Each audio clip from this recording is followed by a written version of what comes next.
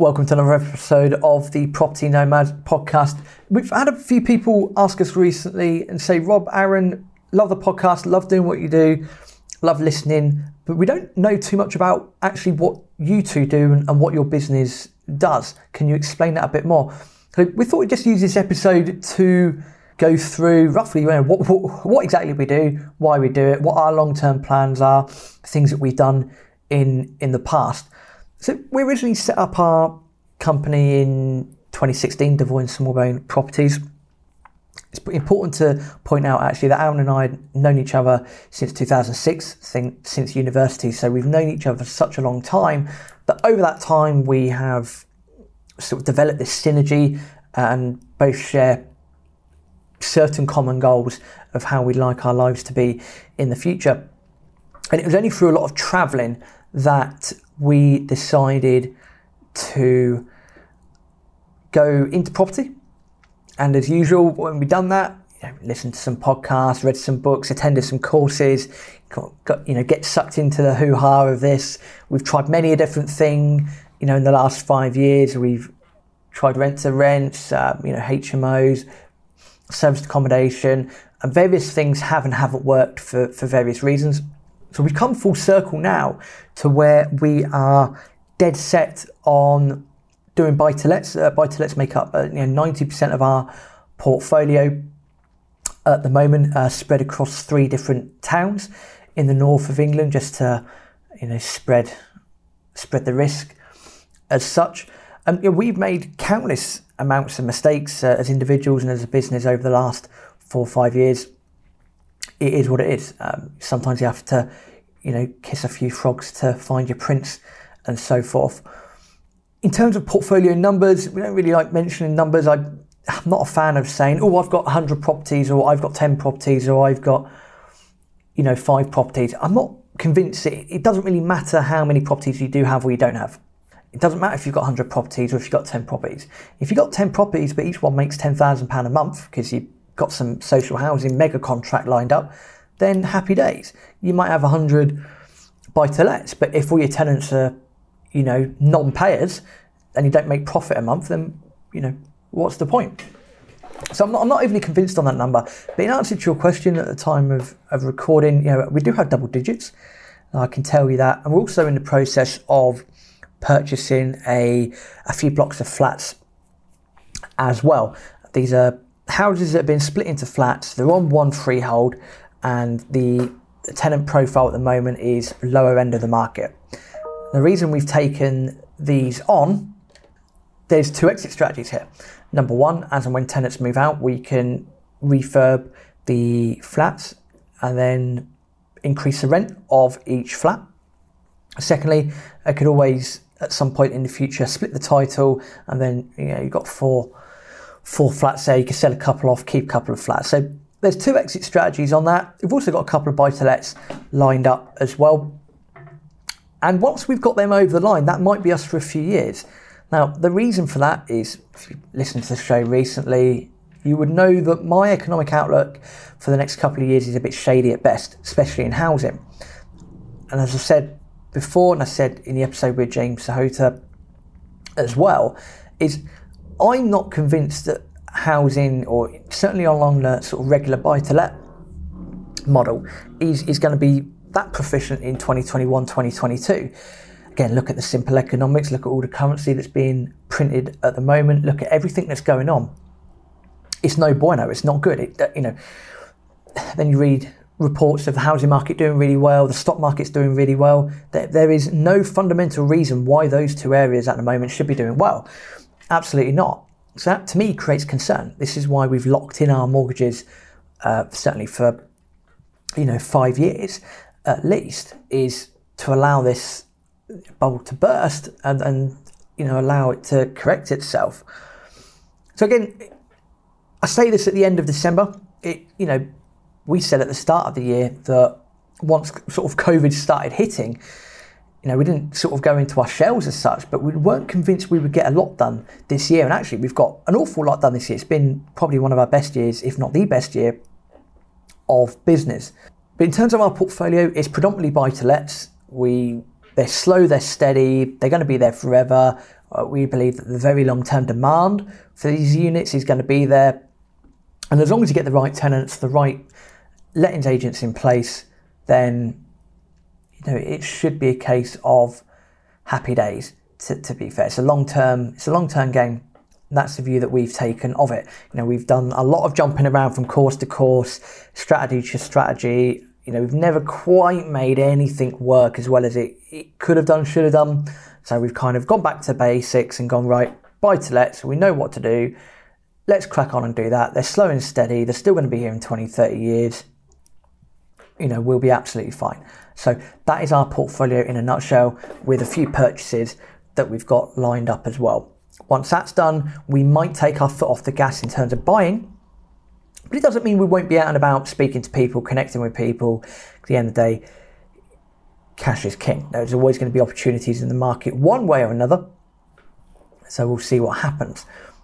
So as a result of that, a secondary strategy that we've sort of worked on, and we do two different things here. So Aaron works on connecting investors with projects, development projects. And again, developments isn't something that we do, but we've got enough people in our network, enough people that we know with serious amounts of cash, and enough people in our network that have a serious amount of projects that need funding. So what Aaron does is basically is a connector. Can he put them together? He's got diplomas in risk management, risk analysis, deal analysing, been doing it for years and years and years. So he's incredibly competent at being able to analyse a deal, getting all the information that he needs and presenting that to investors. So that's what Aaron does mainly on the side. Myself, what do? Record the podcast. Of course, I love coming up with as much content as possible. But secondly, the other thing that I do is I'm a domestic energy assessor. So a DEA, as you might hear, but in layman's terms, I can do EPCs, basically, energy performance certificates. There's a lot of exciting things going on in the market. There's a lot of exciting things that are going to be happening within the energy sector over the next few decades. The thing with EPCs is that they are a legal requirement. If you are buying a property, selling a property or renting a property, by law you must have an EPC. And as we are a nation of renters predominantly, or that stat is increasing, certainly increasing, there's always going to be a need for EPCs. Yes, they last every 10 years, but if you change the boiling system, for example, you need to get a new one done to get everything updated, etc., etc. There's also a lot of government grants out there, green home deals. We've mentioned this in the podcast before. That scheme has been extended as well. I would recommend, if you're looking to make an application and so forth, check out the Gov website or check out cocoon.co. That's COCUUN.co. Go and check them out as well. I will explain how to start the process of possibly applying for grants. But more importantly, the government have got a massive incentive for 2035. It's called Past 2035. Effectively, they want to try and get every property up to an EPC rating of at least C. Now, if you listen to this and you've got a few older school properties in your portfolio, you're probably thinking, oh my God, how on earth am I going to get my old Victorian property up to a C? I'll leave that in the government's hands. That's why it's a 15-year plan. That's why they're putting a lot of money at these green home deals, energy efficient measures in order to improve the state of the energy performances of various properties up and down the country. They also believe that there's approximately 27 million dwellings that need doing in the next 15 years. So that's quite a big number, to say the least. Now, you also might be listening to this thinking, well, yeah, no, Rob, that sounds fine, but Rob, it just sounds like you've gone back to a full-time job. Yes and no. Yes, it's a paid per survey that you do. So every survey you do, you get paid for. That's great, happy days. You're also providing a very valuable service, but importantly, you get to be able to chat with landlords, tenants, and you're out and about on the road and you're out and about, viewing property essentially. And you might drive past a few opportunities. And again, that could lead to sourcing a deal, that could lead to, a different project in a different place. So there's all of these fusions that have come together, and it gives me something else to do as well. I love the portfolio. Aaron and I are so nailed on with what we're doing, and we are fully aware for us it's a slow and steady race. Continue to work with the banks, continue to present yourself as best as possible. This is why we do these supplementary things we're both interested in as well. Going out, doing a lot of EPCs a week, running business, running the podcast. In the background, we are trying to get better with social media, posting more content, looking to get the YouTube channel back up and running as well, and to get more consistency.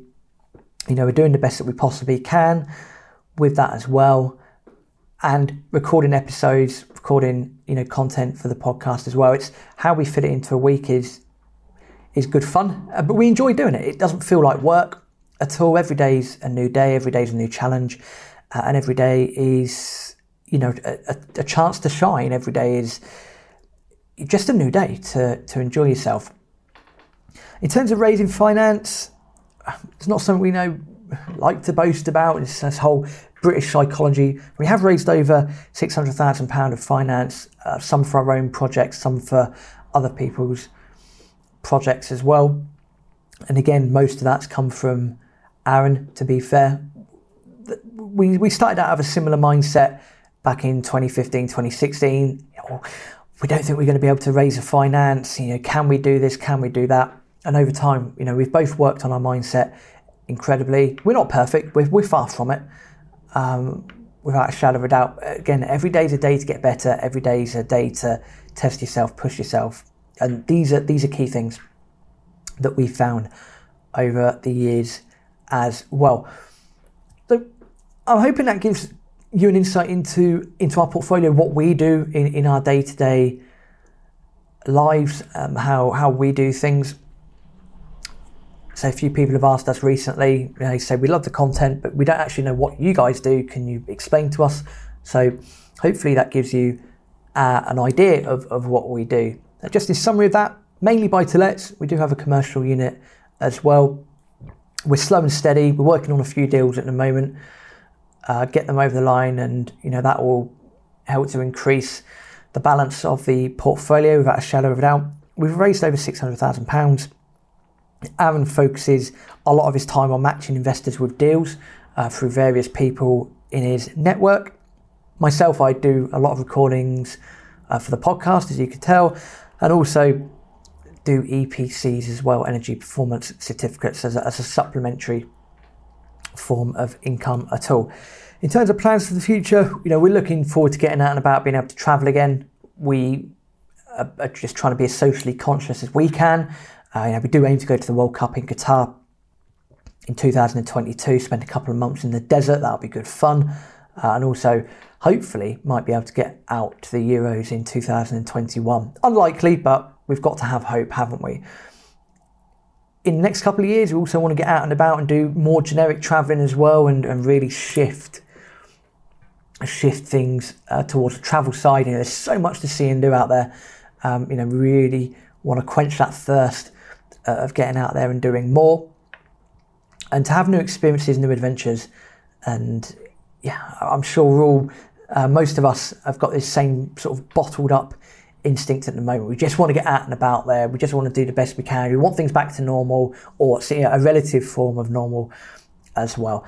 All I would say from a property point of view is obviously do your own homework, do your own due diligence, and there's always going to be opportunities in the market.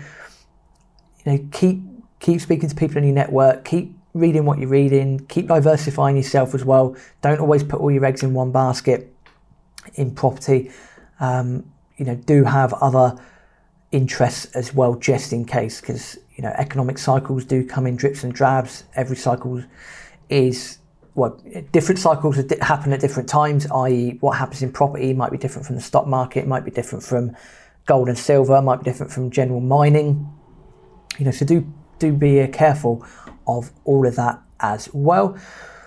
Happy Christmas from us here as well. You'll get a brief Christmas message from us on Christmas Day.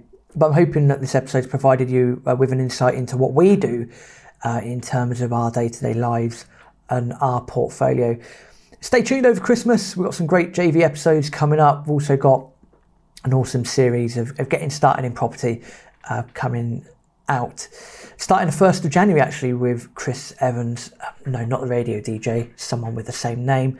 He's going to be talking to us about how he started his buy-to-let business and how things are going. So really looking forward to that mini-series. Stay tuned. As always, tell other people about the podcast as well. Leave us a review on iTunes. We do read them. We highly appreciate them as well. This is about getting this information out to as many people as possible. And, we can do that with your help.